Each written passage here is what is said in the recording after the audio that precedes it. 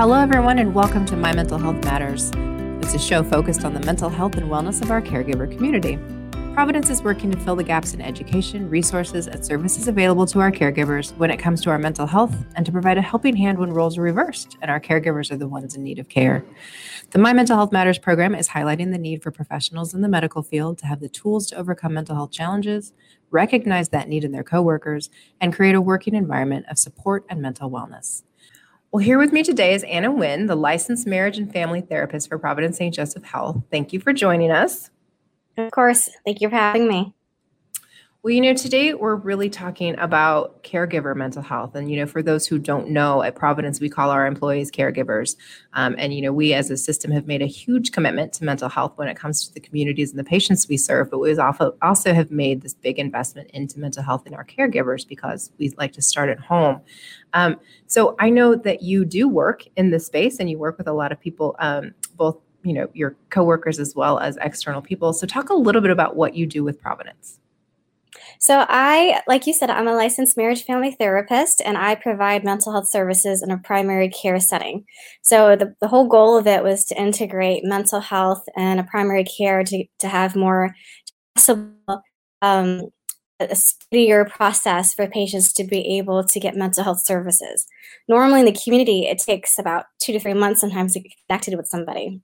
So in my setting, we have primary care physicians that send referrals to me, and I get to see them within a week or two. So it just speeds up that process to get their care going a lot faster. And when you say the community, you mean the community at large, correct? Not just the Asian American Pacific Islander community? Yes, correct. The community at large. Okay.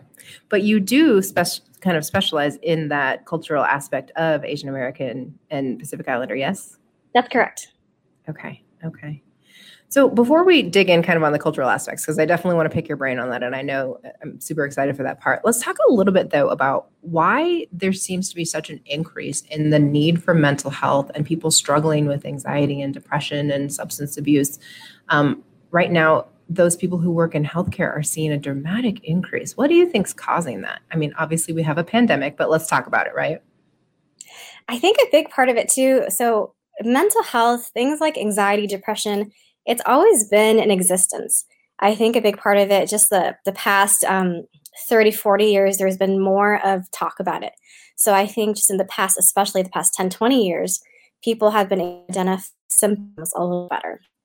I think before everyone experienced it, no one really talked about it. No one really knew what it was, and no one can really put a label on it just to be able to help identify. I think more so, especially as people are talking about it a little more.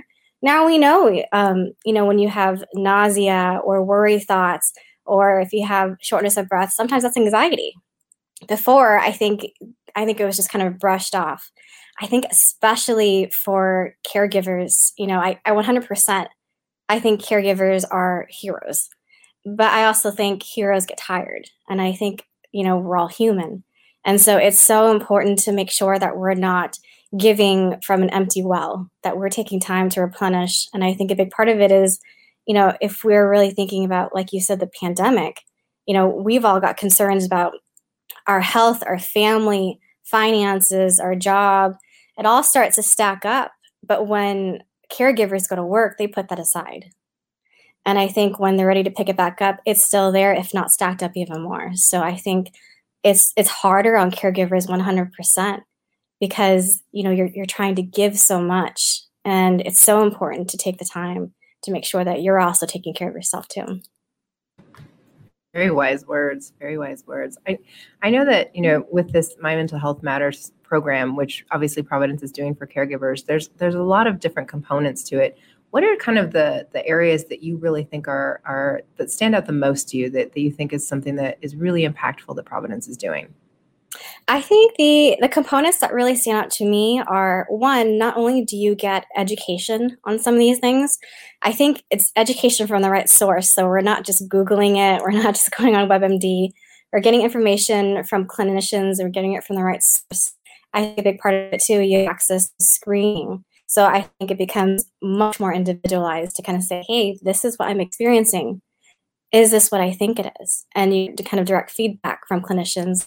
And I think it also ties into treatment, being able to access that. it's so incredibly difficult to get treatment a lot of times going through the referral process, they kind of getting initiated, and there's a lot of fear and anxiety related to it. So I think a big part of it too is just that, it helps create this cohesive place to be able to get all the services that you need.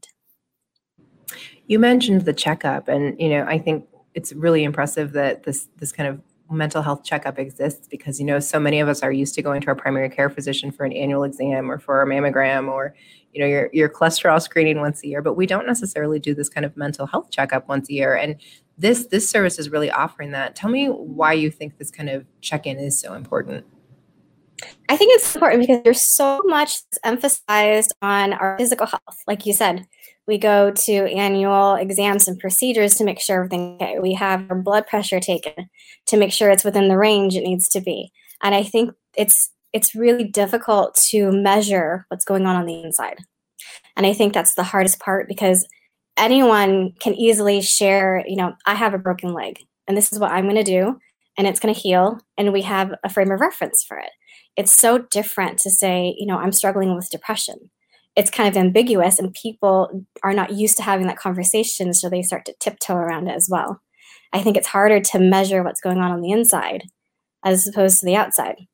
But through the screening tools, it is measurable what's going on the inside.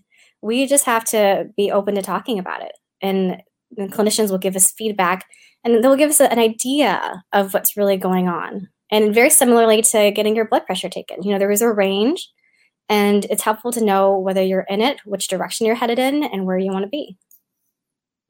I think it's important that you mentioned that, kind of, that it's, it's this overall assessment, but it's where we need to be. And the thing I think is important too is that it is confidential, right? So you're taking the survey, you're figuring out kind of how you're feeling, but then what's so awesome to me is that then based on how you're feeling is what you get served as the result, right? So if you're not experiencing any of these things, maybe you just get the here's some work to be well resources for yoga, breathing, meditation.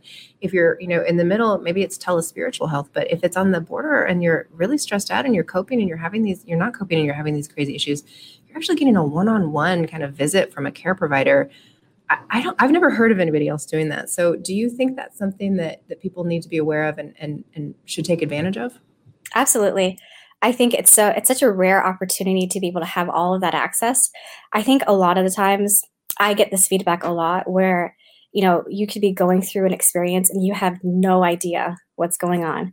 And I think once you go through this process, you identify what it is and that there's a solution for it. There's treatment for it. It's so relieving. So I think a big part of it too is that it can just help you understand what's going on. Because I think the idea is when we struggle with some of these things, if we avoid them, they get worse.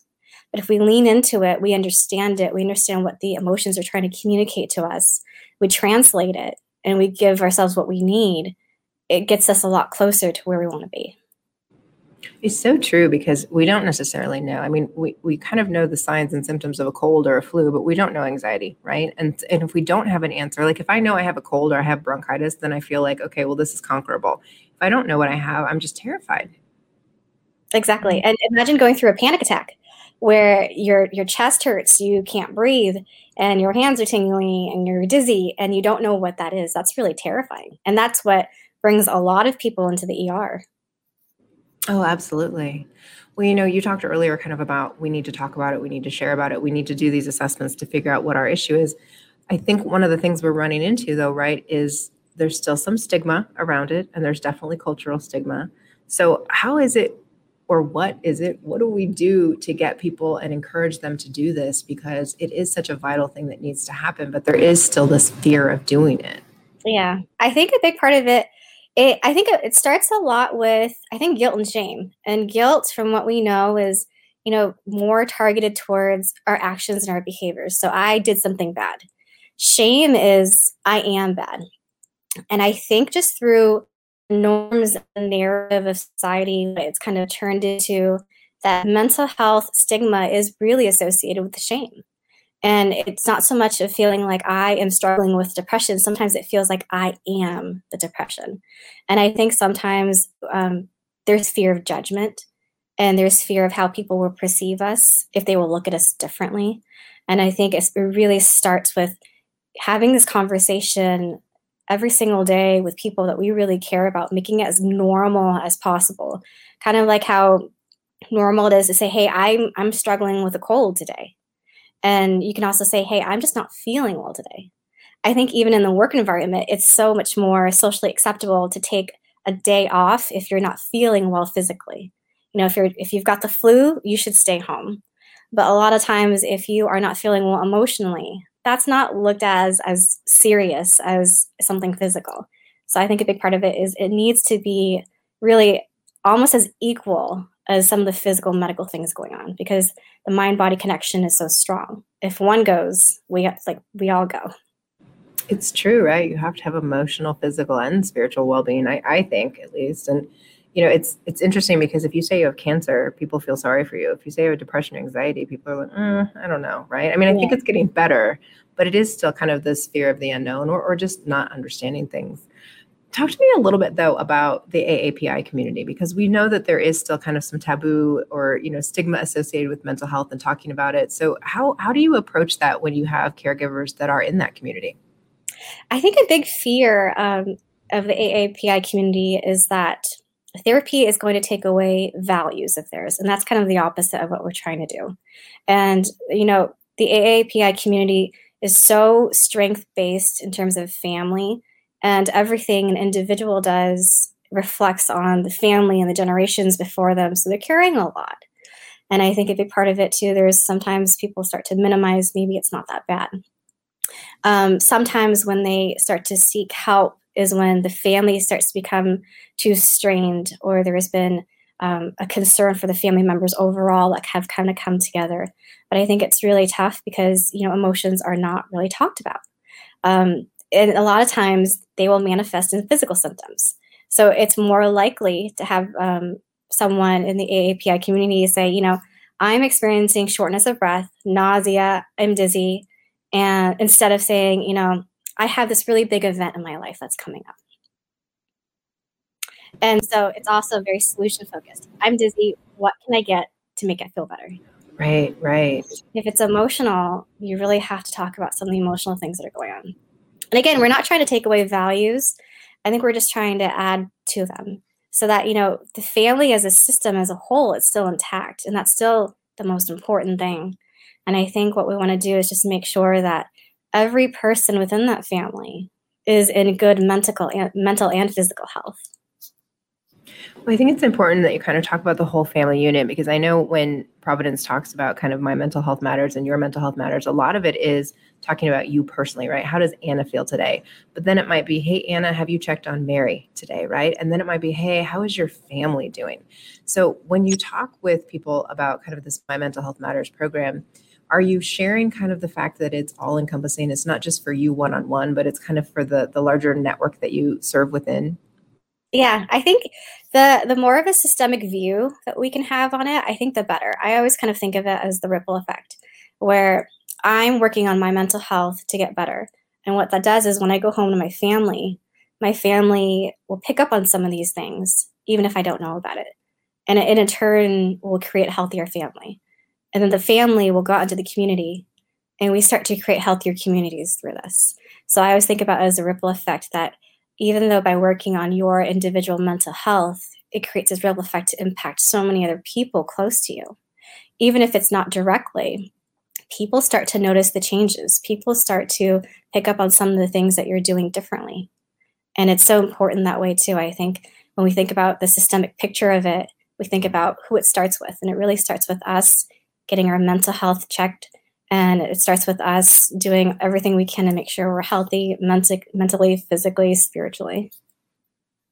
Well, knowing that you work within the API community, do you feel, and I hear this a lot with Latinos and African Americans, like it's hard for me to relate to a behavioral health therapist who doesn't look like me, who didn't grow up like me. So do you find that people relate a little bit better to you, even if you didn't grow up exactly the same way, but the thought that you maybe understand it better? I think it's half-half. I think on some level, it's really comforting. It's comforting to see someone similar to you. I think it's really comforting when you're in a different place, when you're doing something different. It's really kind of like that safety blanket. I think on the other hand, even though I could come from the same culture, no two people really have the exact same experiences. And I think that's where the beauty of therapy really starts to evolve, because that's where, the curious mind comes in, where I really want to know. Even though we look similarly, we don't have the same experiences, and I still want to know. I want to hear about it, and I want to help. Well, since we talked a little bit about stigma, I think it's only fair that we break the stigma and ask you the question, have you worried about your own mental health? Have you taken steps to make sure that your mental health is a priority? Oh, 100%. I never prescribe any advice that I would never do myself, because I just wouldn't. I think it would do all of my work disservice if I were not to be able to do that myself. And I think a big part of it too is truly I can't give from an empty well. So I always have to take time to make sure that it is replenished. And I think part of it is making sure I know where I'm at. I always use a scaling system. So from 1 to 10, 10 is the highest your stress levels or anxiety can be. What does 1 through 10 all look like? What am I like when I'm at a 2, a 4, a 6? And what do I need when I'm at those levels? So I think it's helpful for me to gauge, today maybe I'm at a 3. And today at a 3, maybe I just need to take a walk and I'm good. On some days, maybe I'm at a 7, a little higher. And then so it gives me the exact roadmap to my stress levels and what I need for myself. So let's do a little free therapy here for a second. Let's say I'm a coworker of yours, I'm a fellow caregiver, and I am feeling very anxious, and I don't know that it's anxiety, but I'm at a 7 today, right? And I came to you and said, I'm not quite myself. I'm feeling at a 7. What should I do? What would you tell them? Well, what are you experiencing? Let's start with the assessment, right? So I'm for the sake of this one, let's just say my heart's racing. I don't feel like myself. I'm not really sick. I'm not sweating or anything. I just feel like there's a lot going on and I'm not sure I can cope with it today. I would say, let's grab a cup of cold water. Let's grab some ice. Let's step outside. Let's get some fresh air. And I ask that in the beginning because a lot of times if we're having physical symptoms of anxiety, it's helpful to have a physical solution to it. If we're experiencing mental symptoms of anxiety, like we can't stop thinking, our mind is ruminating, it's running, then we start to do things that will help distract ourselves for a little bit to reduce the intensity. I think a big part of it too is, we just want to be as supportive as possible, no judgment. Whatever it is that you talk about, it's nothing I haven't heard before. And I think a big part of it is, that's okay. Just like if you were telling me you have the sniffles from the cold, I'd grab you some tissues. If you are experiencing some nausea or you're having a hard time breathing, shortness of breath, and it's not anything medical, let's take a step outside. So it's very neutralizing to be able to say that. Well, in furthering the stigma reduction, are you going to do the mental health checkup personally, Anna? Yeah, I think every opportunity, I think we all get just to make sure that we are checking in with ourselves. I will take all of it because I think, and I will share all of it with all of my family and friends because I think it's so important. And I think that's part of the narrative that we start to create to normalize it. Because I would be such a hypocrite if I said, I'm not going to take it myself, but you should. I think a big part of it too is I'm going to take it and I'm going to share it with all of my family and friends because I love them and I want them to be well. Well, speaking of family and friends and being well, one of the features within the My Mental Health Matters is access to Work to Be Well, which is Providence program mostly for youth, but also for people who interact with youth and, what signs to look for, how to start a conversation. Are there any other programs in the My Mental Health kind of overarching umbrella that really excite you? I think just the fact that some of these programs are offering things that were never offered 10 years ago, 20 years ago, just really excite me in general. I am really excited to see how they evolve and where they go, participation in it, the benefit that people start to get from it. I don't know if there's something specifically that I'm really excited about, but I'm just really excited that, for the first time, and I feel like a long time, there's a lot of light that's being shined on mental health. And I think it's much needed. And I think a big part of it too is I'm just really excited for the outcome of people talking about it. I'm excited for the outcome of people normalizing it as much as it is to have a cold, to say I'm having an off day emotionally. I'm just really excited for that outcome. Me too. I love the full spectrum, right? Like I like the fact that maybe I'm on a 1, right, on your scale. I'm going to use your scale.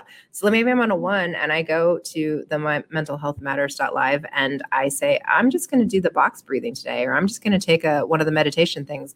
Maybe I'm at a 4 and I say, I think I'm going to do a telespiritual visit, right? I'm just going to talk to somebody who can make me feel a little bit better and have a conversation, but I don't think I really need a therapy session. But then I'm on the full spectrum, right? And I actually want a 1-to-1 therapy session. It's all there. I mean, it's amazing to me that, because I might feel differently on Monday than I do on Friday. I might feel differently in June than I do in September, right? I think the fact that you have all these resources is so wonderful. I think it's so well-rounded, and I think exactly like it is on the scale, because when you start to do the scale frequently, your brain starts to pick up on it, and your brain starts to match it. So the more you start to pair with, I am at a 2 or 3, I'm just going to do some box breathing. The next time you're at a 2 or 3, your brain remembers that. So your brain starts to go to that a lot faster. And that's really the point of it all too, is just to make sure that there are so many different levels of anxiety, of depression, of stress. And it's all about matching what you need at that time. You mentioned kind of that many people equate it to a moment in time, right? Like I have a big event coming up and that's why I'm stressed. So let's kind of take back what you were just saying. How do we really get people to understand that it's not necessarily like a long-term thing that you're going to deal with, but it is something that you have to think about for most of your life. I mean, whether you're healthy or not healthy, right? You always should be thinking about, am I eating the right foods? Am I working out? Am I getting enough sleep? We always should be working on our mental health as well. So how do you kind of get people to take this as something that they should do day to day? They should think about day to day. I think that the best way to think about that too is that if you don't, things start to stack up. And if things start to stack up, your body and your mind will try to find maladaptive ways to cope with it. And that's what, sometimes happens with substance use or eating disorders. And a lot of times it starts to come out sideways. I always compare it to, if you light your fireplace and you close all the vents, all the windows, all the doors, the smoke is going to find some way to come out. But if you go in there and you open up the door, if you open up the vents, you create your own outlet on how you handle the stress, then it comes out naturally, comes out in a more healthy way. And that's really the role that maladaptive coping skills play. It's that if we're avoiding it, we're suppressing it, we're not dealing with it, our brain is always trying to survive. So it's trying to help us cope, but it doesn't know what's healthy, what's not healthy sometimes. So it'll go to alcohol, thinking, hey, this relieves me temporarily, not knowing the long-term impact of it. I might be one of those people who turns to food, right? Oh, I don't need to deal with the stress. I'm just going to eat a cookie. So what I hear you saying is I probably need to address that. I appreciate it. I know we don't have a lot more time with you, but I want to get through a couple quick things, which is, I know we asked you to kind of talk a little bit about the AAPI community, but that's a really large community, right? There's dozens of different Asian American communities. And how do we, I don't want to lump everybody together, but how do we really focus in on what would be the key takeaways if I am in the AAPI community and I'm listening to this? What do you want me to know? I think the biggest thing I would want you to know is that you don't have to choose. You don't have to choose between family and mental health services. And there is this term in therapy where it's about togetherness and individuation, so that you can be in a group with people, you can love them, you can belong with them. And at the same time, you can also take a step back and make decisions for you, knowing how it could positively impact the group as well. And I think the biggest thing is you don't have to choose. You can have both. You can still have the family values, and you can still honor your family, and you can still make sure you talk to them, make sure that they're comfortable with it. I think what you do for yourself will also strengthen your family, because your family loves you. Your family just wants you to get better, and your family wants you to be healthy. So by you taking care of yourself, you will create that family happiness within that too. And I think it's all interconnected. And I think sometimes people get stuck because they think, well, if I choose mental health, it means something's wrong with me. And what does that say for me and my family? I think it's all interconnected, that it doesn't say anything about you or your family. I think just like a broken leg, this is what we're going to do for treatment. It's A, B, and C, and you can have both. So I think that's the biggest takeaway, is you don't have to choose. I love it. What about your fellow caregivers, right? So say I'm worried about a fellow caregiver of mine. I mean, I certainly can just ask the question, are you okay today?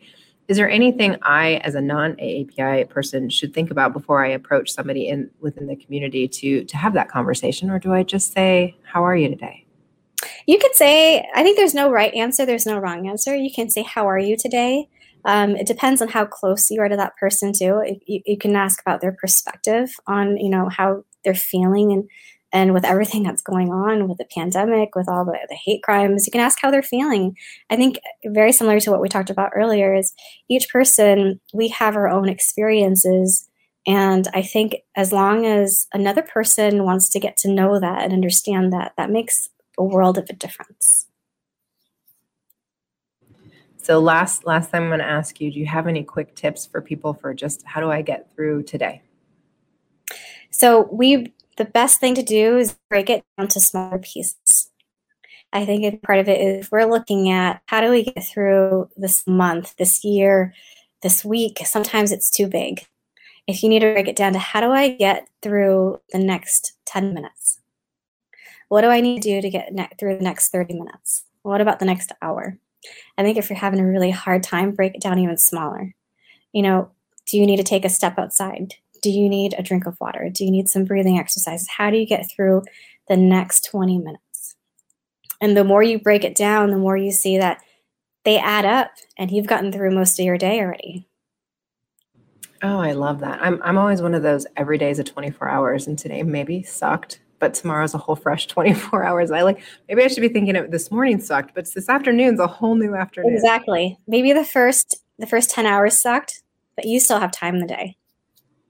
I love it. I absolutely love it. This has been great. Are there any other parting thoughts or any little nuggets of wisdom you want to share with people? I think that's it. I think a big part is, therapy is not as scary as it seems. Everyone gets nervous every single time we have an initial session. But I think going through the screening process, going through the educational videos, I think going through even talking to a therapist, a clinician, it's not as scary as it seems. So I think just if you can get through the beginning of it and you can start to build that rapport and trust with somebody and you start to learn the skills and tools, it makes a world of a difference. Well, I'm pretty sure everybody's going to be lining up just to talk to you, Anna, but I know you have limited time, but we'll figure it out. I wanted to thank you. Thank you so much for joining us today and everybody for listening on My Mental Health Matters. We look forward to continuing the conversation about mental health and with more of our behavioral health experts from Providence in our future episodes. Be sure to follow us on social media. We can be found on Twitter and Facebook at Providence and on Instagram under Providence Health System. To learn more about our mission programs and services, visit providence.org. And make sure to listen to all our shows on Dash Radio under Future of Health Radio or on your favorite podcast platform. And if you are a caregiver of Providence or any of our affiliate partners, please do visit mymentalhealthmatters.live for a list of resources available to you. If you need help, you are not alone. Thanks for listening and be healthy.